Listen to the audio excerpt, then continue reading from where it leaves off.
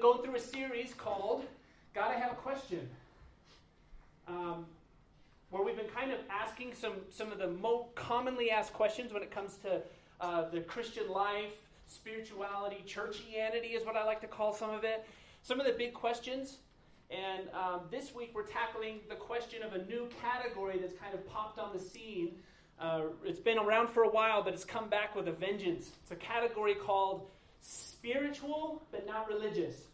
How many of you have ever filled out an application or a survey that had the option of putting in the, do you have a faith category, spiritual but not religious? Anybody?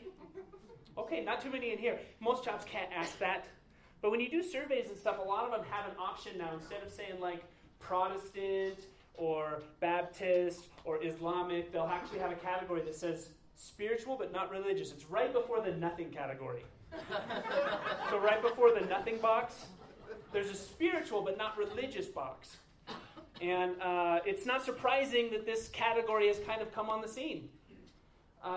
If I was able to have a sit-down conversation with most of the people in this room, it wouldn't be, I bet most of us would understand why mostly Western culture of the world has come up with a new religion that is not a religion called spirituality. The organized church has made some big mistakes over time. Can we all agree with that? If you do not believe that and you expect us to be perfect, we're going to have a problem. Organized religion has made big mistakes over time. There was a book that came out probably about a decade now called Blue Like Jazz by Donald Miller. Great book, but there's one part of the book where he's at a very liberal campus up in Oregon.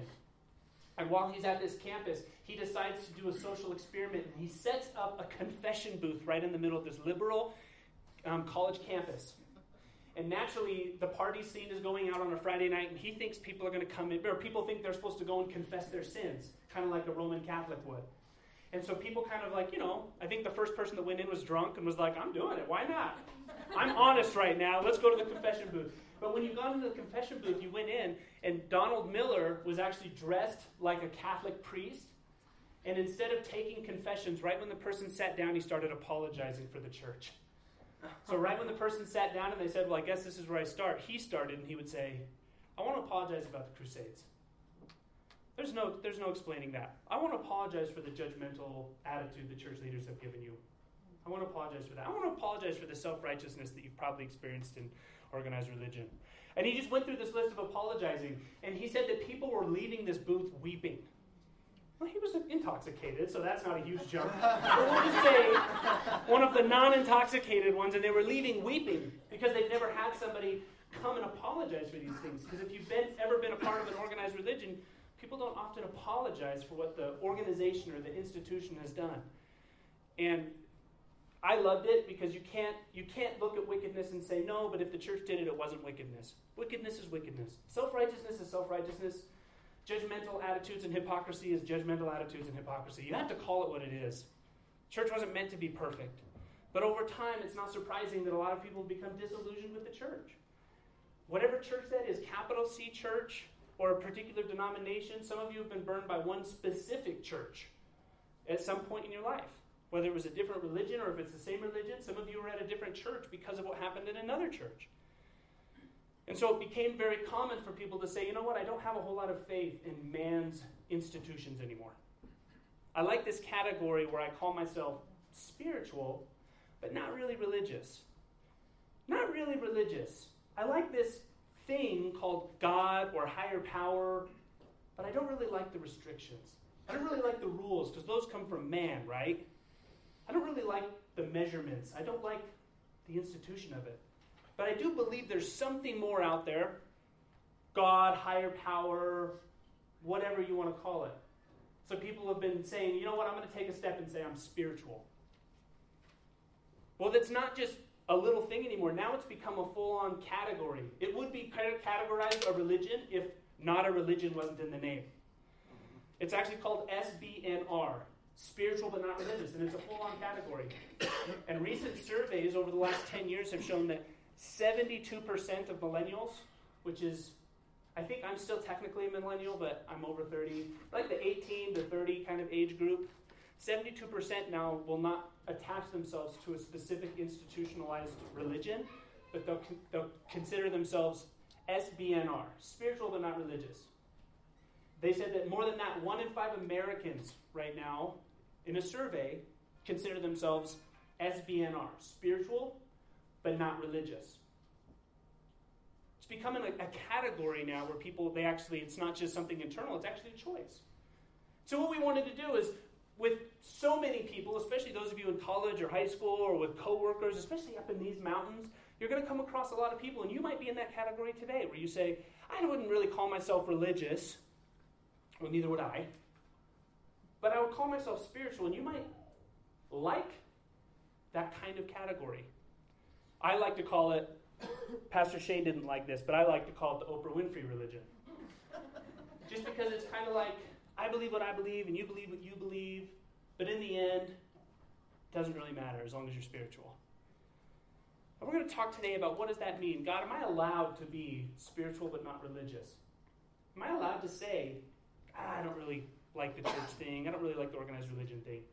Is that an option for me? And I want to kind of take you through some of God's word, take you through some of the story of Jesus, take you through some of the things that God has actually spoken, and maybe we might not answer this question perfectly because those words are going to be defined independently by each one of us differently. But I want you to at least know what you're saying when you say those words, and then maybe you can make a better decision as to what category you fit into. Me personally, I believe in Jesus' church. I believe his church is flawed because it's full of people like me. But I still believe in Jesus' church. And I believe that Jesus didn't mess up when he chose his church to be the vehicle that's going to change the world. And it worked. But we're always going to be a little bit flawed. We're always going to be trying and searching. We're always going to be failing. I do secretly pray there's not another Crusades on the map anywhere. But we are going to make mistakes. And the church is going to fail us sometime. But I still believe in Jesus' church. So let's open up with some prayer. Father God, I just thank you. I thank you that we can come honestly and question some things that are in our culture, question some of the big hot topic discussions and dilemmas that face our culture. And this one's not a small one, Lord. This one's not a little tiny question. It's a big question. Is it okay to be spiritual but not religious? So Lord, I pray you clarify some terms today. Let us know what it is that really means. And then more than that, clarify what your church is for, what this so-called religion was meant to do, and maybe we can give it another shot and look at it from a different perspective. Look at it through your eyes. Look at it with your purposes. So Lord, we love you. We ask this all in your name. Amen. So, I'm going to answer this question kind of like we did last week. I'm going to answer this from two perspectives because I feel like these are the best two perspectives when it comes to this question. In the sense that I feel like there's two groups of people that would use the term spiritual but not religious. And you might find yourself in one of these, and that's okay. We're just discussing it. The first term, and this is the first blank in your notes, is some people they think that spirituality should be private and unrestricted. Private and unrestricted. And here's what I mean by that. There was actually a book written about 10 years ago called Spiritual But Not Religious, talking about this new movement that's happening. And he gave some great, I think it's a non-faith book. It's more of a what's going on in society kind of book. And he explained kind of the dilemma behind the SBNR issue that's happening, this new group. And he described it as most people who would consider themselves spiritual but not religious, one half of them at least believe it's because they think that spirituality should be private and unrestricted. When I say private, I mean it only has to do with you. It's whatever is happening in your heart, in your mind, in your feelings. This is meaning that spirituality is more of the private realm of church, religion, whatever you want to call it. Spirituality is the private realm, is what they say. And that religion is the public realm. Religion is what we do together to show what's going on privately. It kind of sounds good, right? I mean, in a lot of ways that sounds kind of accurate. The problem is, if through history, religion, the word religion and the word spiritual meant the same thing. They weren't different, they were synonymous of each other. It wasn't until organized religion really got a foothold in the world that people started separating these two words so that they mean different things. But originally, they never meant different things. They meant the same thing. Spirituality was the belief that there's more out there than what you can see and feel and touch. Religion meant there was more out there than what you could see and feel and touch. The private realm of spirituality, we're going to really discuss towards the end. So I'm going to spend some time talking about the unrestricted. Unrestricted means that I like to experience my religion or my spirituality, whatever you want to call it. I like to do it on my own terms. You know, there's nothing wrong with saying some things in my life are going to be on my terms. And why not religion too? This is why you'll see, if you have a Facebook, you'll see a lot of people posting feeds, and one day they'll be quoting the Bible, and the next day they'll be quoting Gandhi, and the next day they'll be quoting the Quran, and the next day they're showing pictures. It's kind of like there's really no boundaries anymore, and it's unrestricted. Well, see, this isn't new. In fact, in Acts chapter 17, the Apostle Paul takes us on a little journey. It's part of his missionary journey, and he shows us that this idea of spirituality wanting to be private and unrestricted isn't a new thing. If you have your Bibles, open up with me. If not, I'm going to read for you because I'm a reader. But I want to show you, Paul met with a group of people that also believed that spirituality could be done on their own terms. The spirituality was really, or religion, was really kind of more on what you want and what you would like. And I'm going to set the stage a little bit. So Paul's traveling, missionary journey. He hits Athens in Greece. And he goes on to tell them, I see that you're very religious people. Well, the people of Athens had, right now, archaeologists claim that there's like 30,000 gods. There's a god for everything. There's the big gods like the god of weather and the god of fertility. Then there's littler gods like the god of the cow and the god of the rock and the god of the microphone and the god of the dirt. And there's a god for everything. And they would just say, oh, there must be some higher power at work. Let's name it. We're going to call this one Dan. That's the god of Dan. Hey, water's pretty good, but the water bottle, how would we get the water without the water bottle? Let's call this one the god of Aquifer. What do you think? And then they would build it a shrine, and they would say, this is where this god dwells. Well, if you went to the center of Athens, there was like a place called Mars Hill, and Mars Hill was known as a place where you could visit many of the gods, not all of them, 30,000, okay? That's a lot of gods. Okay, that's like giving every single person in Heber Valley, let's say every one of them's a god. Just every single human being, you're all a god. That's how many gods they had. You couldn't visit all of them. Well, as Paul was walking through this place with many, many gods, it was all according to people's own terms.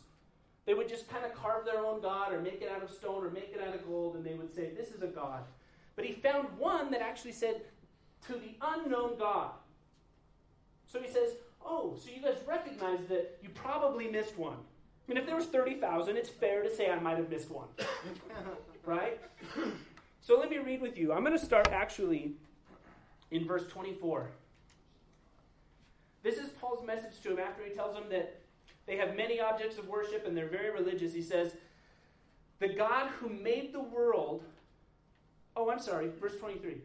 For as I walked around and looked carefully at your objects of worship, I found an altar with this inscription, to an unknown God. So you were ignorant of the very thing you worship, and this is what I'm going to proclaim to you.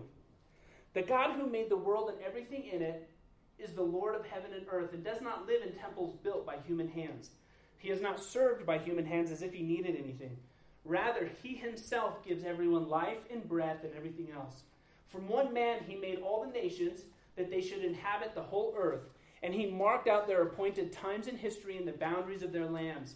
God did this so that they would seek him and perhaps reach out to him and find him, though he is not far from any one of us. For in him we live and move and have our being. As some of your own poets have said, we are his offspring. Therefore, since we are God's offspring, we should not think that that the divine being is like gold or silver or stone, an image made by human design and skill. In the past, God overlooked such ignorance, but now he commands all people everywhere to repent. For he has set a day that he will judge the whole world with justice by the man he has appointed. He has given proof to this to everyone by raising him from the dead. See, in a nutshell, Paul's telling them, his message to them was, look, hey, I see you're very religious, spiritual. I see that you've given credit that there's something more out there. In fact, you carved in names and you put aquifer up on a statue and you're worshiping them. That's great. But I also saw that you recognize that there's more that you don't know, and I want to show you something. He said the true Almighty God doesn't need anything from you. He doesn't need your worship. He doesn't have to have anything from you. But he was also not made by you. He was not designed by you. He wasn't carved out of stone by you. He wasn't given his life and breath by you. In fact, he gave you life and breath. In fact, he's the one who designed the universe. In fact, he's the one who put you on the face of the earth in the time that you're at, in the place where you're at, in the hopes that you would find him. He did that. And when we think that spirituality is a solely unrestricted thing, meaning I get to kind of design God according to my own terms, what you're doing is you're picking up another one of these idols and you're saying, here's what I think God should look like. And here's what I think God should do. And here's what I think God should want us to worship him. Here's what I think, here's what I think, here's what I think. And Paul's message to them was, people, you're very spiritual, but you're worshiping the wrong God. And the true God, you can't carve out of stone. The true God, you can't pick the terms of worship. The true God knows who he is, and you don't get to choose it. See, that's the first problem with an unrestricted spirituality is you think that it's okay to serve God on your terms. You think it's okay for you to write a letter to God and say, here's what I'm feeling. I like yoga, I like meditation, and I like the Quran. So let's go ahead and throw those into the religion. I don't care if you like yoga, by the way. I don't care if you like meditation. I think it is weird if you're trusting in the Quran. Completely contradicts the Bible. But, moving on. You don't get to say, hey, God, I like these three things. You see, God's word and God's will, God's not a buffet of many gods where you get to pick different elements from each one and say, I like that. Ooh, I don't like this forgiveness thing. Ooh, did you taste that? That love your neighbor thing? Let's put that back. It's not a buffet. Unrestricted spirituality will not get you what you want. But I got to move on. The second one. The second, I would say, category of people that would often consider themselves spiritual but not religious is my category. I love Jesus, but not his church. See, I was raised for most of my life in a church. And I came to the realization one day that I often don't like the church. But I love Jesus. It wasn't like a spirituality thing where I said, I just feel like there's more out there. I did, but I felt like it was in Jesus. And I would read Jesus' teaching and go, I like this Jesus teaching, but I could never reconcile Jesus with the church. This one confused a lot of people, and I think a lot of people in my generation, without really recognizing it, they call themselves spiritual but not religious, because in the 80s and 90s, there was this thing that we used to say. Hang with me if you used to say this. Just clap your hands, bat your eyes at me, give me some camaraderie. How about this? It's not a religion, it's a relationship. Yeah. Now, don't get me wrong. In its purity, that saying is awesome. It's Jesus saying, it's not about this organized religion, it's about knowing me. I absolutely love that. But the problem is when you're raised in church and you're told all the time and you wear the shirt that says, it's not a religion, it's a relationship. Well, then one day, after you've been told your whole life that religion is bad, because it's not a religion, it's a relationship, one day, this new saying comes around and people start actually categorizing themselves as spiritual but not religious. And then we just kind of do the, well, I'm not religious because it's not a religion, it's a relationship, so I must be spiritual. And then we go down this rabbit trail where we start to lose a little bit of what it meant to be religious. Religion, like I said, spirituality, according to this guy who wrote the book, which is a good book, spirituality is the private realm. Religion is the public realm, according to this guy. Even though these words mean the same thing, they've changed meanings over time. Religion is the public realm of ministry. I want to ask you a question. How many of you, by raise of hands, have been burned by and I'm doing this on purpose, the church? It could be any church, it could be any religion, it could be, how many of you felt you've been burned by a church? Okay. For those of you with your hands down, you will. Because we will mess up. It just happens. People are selfish and pig-headed and hypocritical sometimes. But sometimes you come to a place where you're so disillusioned with modern church, or you're so disillusioned by a particular leader, or you're so disillusioned by the abuse of I'll just call them TV preachers, televangelists, who spend 75% of their time raising money and then 25% of the time actually giving something to humanity. You get disillusioned. You get disenfranchised. And if you're not from a deeply religious position, you have the right to say, you know what, I just don't want that anymore. I love Jesus, but I don't love his church. Now, a lot of people come to a place where they recognize or they feel like they're more connected to an SBNR, spiritual but not religious position than they are saying that I am a Christian. I am a Christian. But if you've ever felt burned by the church, here's the thing. I want to show you through God, we're Christians, we can talk about God, and Jesus, that you're not alone. You know that Jesus and God, they know that the church is broken. They know that we mess up. In fact, if you've ever looked past, if you open up your Bible to Matthew, the first of the New Testament, the first of the Gospels, if you just flip a couple pages to the left, you're going to see all these weird prophet names and all these little tiny books. You know, almost all those prophets are calling out the church leaders because they're not acting like the church. Almost all of them are like, get in line because you are not representing God right now. This isn't anything new. In fact, I wanted to read you some really tough stuff that the prophet Amos spoke to the church at that time through God. So God told this to Amos to tell the church. In Amos chapter 5, this is a prophet. This is before the New Testament. This is before Jesus. This is the God speaking to his church leaders through a prophet. He says this: you hate the one who reproves in court and despise him who tells the truth. You don't like when people tell the truth. You trample on the poor and force him out to give you grain. Therefore, though you have built stone mansions, you will not live in them. Though you have planted lush vineyards, you will not drink their wine. For I know how many of your offenses and how great your sins are. You oppress the righteous and take bribes. You deprive the poor of justice in the courts. Therefore, the prudent man keeps quiet in such times, for the times are evil. He's not speaking to the criminal. He's speaking to his church leaders. And then skip down to verse 21 of Amos 5. He says this. Listen to this. He's speaking to the church leaders. He says, I despise your religious feasts. I cannot stand your assemblies. Even though you bring me burnt offerings and grain offerings, I will not accept them. Though you bring choice fellowship offerings, I will have no regard for them. Away with the noise of your songs. I will not listen to the music of your harps. But let justice roll on like a river, righteousness like a never-failing stream. Did you bring me sacrifices and offerings 40 years in the desert, O house of Israel? You have lifted up the shrine of your king, the pedestal of your idols, the star of your gods, which you have made for yourselves. Therefore I will send you into exile beyond the Damascus, says the Lord, whose name is God Almighty. If you've ever been angry with the church, so has God. So has God. He was so mad at the church leaders, the way that they ignored the poor, the way that they celebrated lies and they did not let people tell the truth, that he actually said, I hate your worship services. Not just like the worship services, I hate your songs. I hate them. Get them out of here. See, if you've ever been burned by a church that's missing the point, so has God. And I promise you, it offended him more than it ever offended any one of us.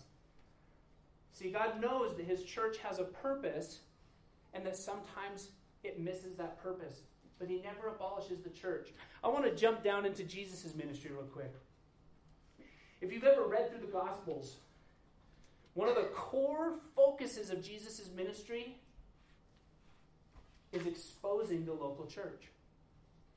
He spent a majority of his ministry exposing rotten religion. They killed him, the religious leaders, because he was exposing their religion. He was exposing the hypocrisy in the church. He was exposing the self-serving leaders. He was exposing their focus on the outer rather than on the inner man.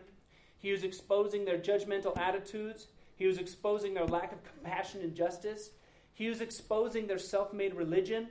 And he was exposing their traditions that they were holding higher than God's word. What they wanted, they were holding higher, on a higher pedestal than what God had already spoken.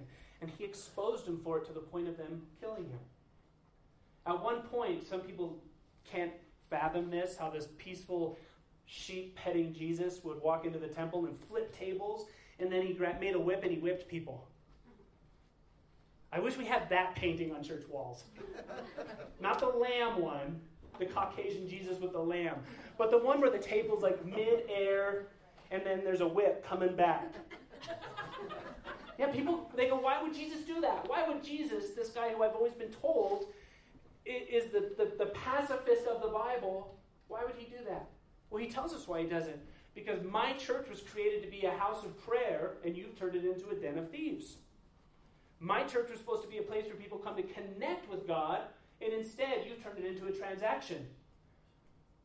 That made Jesus so mad because they were misplacing his original design for the church that he literally whipped people. Some of you were like, not my Jesus. Nuh-uh. If you're frustrated with the hypocrisy that's been in the church, you're not alone. Jesus was frustrated with it. God said he hated it. The church is not perfect. It's not ever going to be perfect. It's never going to be a place where the church is never going to fail you. It's always going to. But see, Jesus, when he flipped those tables and he made that whip, he wasn't blowing up the church. He wasn't getting rid of the church. He was purifying the church. He was purifying its motives. He was bringing it back to what it was supposed to be. And that leads us to our last kind of question. And I believe this is the question that it all comes down to when it comes to being spiritual but not religious. Can I follow Jesus without belonging to his church? I believe it all comes down to that question. When we say we're spiritual, which means we want private faith, we want it to be just about me, what we're really saying is we don't want to be a part of his church. When we say I love Jesus but I don't love his church, what you're saying is you've given up on his church because somebody failed you. And I get that. Some of you, the failure was huge. I mean, there was a movie that came out recently called Spotlight about a journalist exposing priests in the Catholic Church who's been molesting boys for years, almost 100 years. And they were getting away with it, and they were covering it up. Well, that should make you mad. That's the kind of stuff that's being exposed. And so the question comes, can I follow Jesus without belonging to his church? Because that's the big question. Here's what I want to show you today. You have to get over the definition of these words a little bit. Because spiritual and religious mean the same thing. They mean the same thing. They're not, you can't be spiritual and not religious unless you completely redefine the words. But let's just stick with the meanings of this. Okay, spiritual is private, religious public. Okay, we'll stick with that. But here's the deal. What somebody who is pursuing a spiritual relationship with God, but they don't want a religious relationship with God, is the exact same thing that the religious leaders in Jesus' time was pursuing. But wait, Mike, they were religious. Same thing. Let me explain it to you. The religious leaders, they were whipped out of the temple because they were missing God's point. See, the church is supposed to be a place where God is the audience and where we serve each other. The religious leaders had made it a place where they were the audience, they were the most important part, and where people served them. The church is supposed to be a place of authenticity. They had made it where they put on the outside what they want to show and they hid what was going on the inside. The church had become a place where the religious leaders used it to fulfill their own purposes and fulfill their own plans rather than God's plans. But see, spirituality in today's America is the same thing. We want to be able to serve a God, but we don't want any boundaries to that service. We want to do it on our own terms. Really what we're saying is I want a church that's going to serve me. I want a church that's going to be built on my feelings. I want a church that's going to bow to my word. And if I don't like it, I don't have to believe it. See, that's the same exact thing that the religious leaders believed back then. They had taken God's church and they said, I want this to serve me. Well, Jesus made a whip. He was pretty serious about that. They said, I want a church that's going to serve my plans, my purposes, and make me better. And modern day spirituality is doing the same thing. It's saying, I want a church where I'm most important, where it's about me discovering me. I want a church that doesn't make me uncomfortable. I want a church that doesn't call me out for things I've done wrong. I want a church that doesn't expect anything of me. I want a church that's about me. Have you ever heard of the Satanic Church? It was created pretty much by a guy named Lester Crowley. And Lester Crowley actually doesn't worship like a statue of Satan. He calls it Satanic Church to mock Christians. but they don't believe in Satan. They don't believe in anything.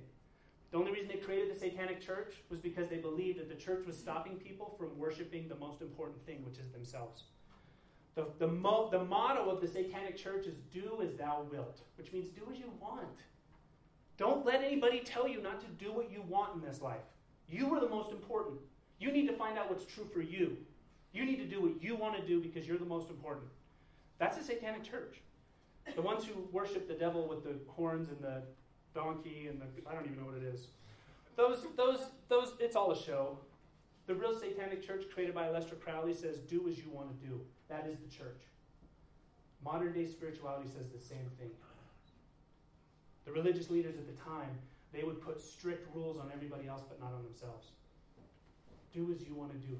Make sure that you're the one that's lifted up in the end. Here's why this will never work, folks. I'm going to read you two passages where Jesus explains the purpose of his church. See, Jesus' church was not created for you to become more comfortable.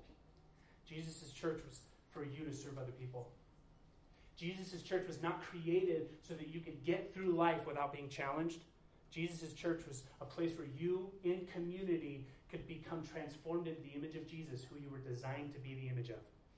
Jesus' church was created because you do not have it all together.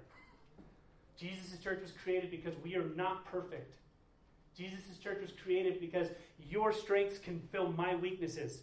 I wasn't supposed to be a Lone Ranger. I wasn't supposed to be a Renaissance man. I was supposed to be able to exercise the strengths that God gave me, and then somebody else's strengths could fill where my strengths or weaknesses. I wasn't made to do this alone. In our discipleship school Uncharted, we use the idea of a puzzle piece. You know, a puzzle piece has indents and it has big bulges because it fits into the middle of a giant picture. And modern spirituality says, look at your puzzle piece and examine it and make your one little puzzle piece the focus. You know, zoom in at that little indent right there. Isn't it beautiful? It's not a weakness, it's a strength. Oh, look at this part where you're really good. That's awesome. Your puzzle piece is probably the greatest puzzle piece ever. Don't worry about the big picture. Don't worry about that. Hang that puzzle piece on the wall and look at it. Examine it. Stare at it. Find deep meaning in that puzzle piece. And Jesus is saying, that puzzle piece was meant to fit in a giant fresco. That puzzle piece fits in my church. You're not supposed to be viewed all yourself. Can I tell you a secret about the Holy Spirit? And this might hurt some of you, and I apologize ahead of time. The Holy Spirit is not a personal thing. The Holy Spirit's a church thing. Meaning when the Holy Spirit fell in the church, the Holy Spirit didn't divide into a whole bunch of different people and walk off. Cut off another piece of the Holy Spirit, that goes to him. Cut off another piece, that goes to him. It's not some multiplying machine. The Holy Spirit fell on the church. Because the church, when we come together, we're not going to be perfect, but we fill each other. And when the church comes together and when my strengths fill your weaknesses and your weaknesses fill my strengths, and when I'm struggling, you help me, and when you're struggling, I help you. When my life is not all about me, but it's about you, we start to get it. We start to get the church. When the arrow and the focus and the magnifying glass is no longer on me anymore, I'm starting to get it. Because once you take the focus off of you, you get to focus on Jesus and you get to focus on the church. It's not all about you.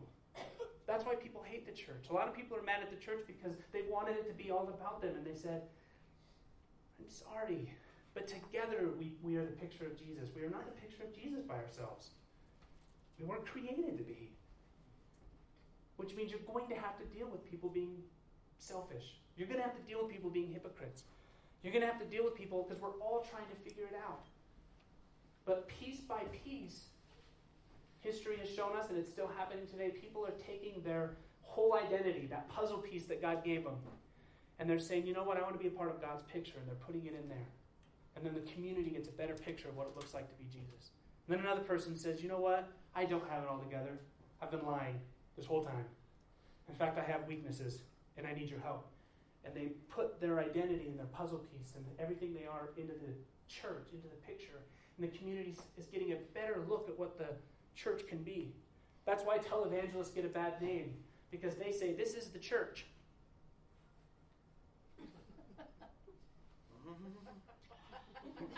And the world goes, I don't like that. And it's like, well, you don't have to like it. That's not the church. That's one little tiny puzzle piece of the church. He just put a camera on himself and bought all the networks. And so now he says, I'm the church, and that's why people are mad at the church. We're not supposed to do it alone. Jesus said this in in John chapter 17, his last prayer with his disciples before he died on the cross. He said, as he was praying to God, he said, I in them and you in me. May they be brought to complete unity, and let the world know that you sent me and have loved them even as you have loved me. He said, the world's going to know them because you are going to bring them together. Unity. They're going to see these men, these disciples, and they're going to be a picture of me when they're together. The Apostle Paul continues his thought in 1 Corinthians. He says, just as the body is one and has many members, and all the members of the body, though many, are one body, so it is with Christ. For in one Spirit we were baptized into one body, Jews or Greeks, slaves or free, and all were made to drink of one Spirit. For the body does not consist of one member, but many. If the foot should say, because I am not a hand, I do not belong to the body, that would not make it any less part of the body. And if the ear should say, because I am not an eye, I do not belong to the body, that would not make it any less part of the body. See, we were designed, the church was designed as many parts come together and they create one picture. So you ask that question again. Can you be a Christian and not be a part of the church? Can you follow Jesus? Let's bring it down to brass tacks. Can you follow Jesus and not be a part of his church? I would say no. I would say it won't work. I would say you can try it, and people try. But I would say it would not work. And the reason I would say that is because you are not strong enough. You are not strong enough. You are not strong enough because God didn't make you strong enough. And God didn't make you strong enough because he wanted you to come together with others to become the church. If he made all of us 5-star players, we would not need the church because we would all be enough. And we're not enough. We're not enough. We are his body. And so I just want to ask you, if you've been considering yourself spiritual but unwilling to take the grasp of saying that you're religious, I totally understand where you're coming from. I've been there. If you need a little time in your journey, I totally understand. If you have some bitterness or some places that you need to forgive another church or another religion or another leader who's manipulated, wronged you, served himself instead of served you, I understand. And I'll be praying for you as you go through that process of forgiveness. But don't give up on Jesus' church. It will not work any other way. We were made for each other. And how we love and serve each other is the biggest message to the world. More than our words, more than our actions, more than our billboards, more than our picket signs. What people really recognize is when the church loves each other. And they go, okay, that's weird. That's different. Why do they love each other like family? Why do they serve each other? Why did he just give him money? This doesn't make any sense any other way. We weren't created to be alone. So that's my challenge to you. If you've been seeing your life as a puzzle piece, and you've been wondering why your puzzle piece isn't as exciting as it used to be, it's because your puzzle piece needs to be in the big picture of the church. And this is the church. Give Jesus' church a chance. I promise we'll fail. Just get that right off the table. In fact, I apologize for failing you. There, we already got the first apology out of the way. Whew, that feels good, doesn't it? Frees us up, okay? Give Jesus' church a chance. It won't work any other way. That was the framework and the vehicle that God chose to change the world, is his church.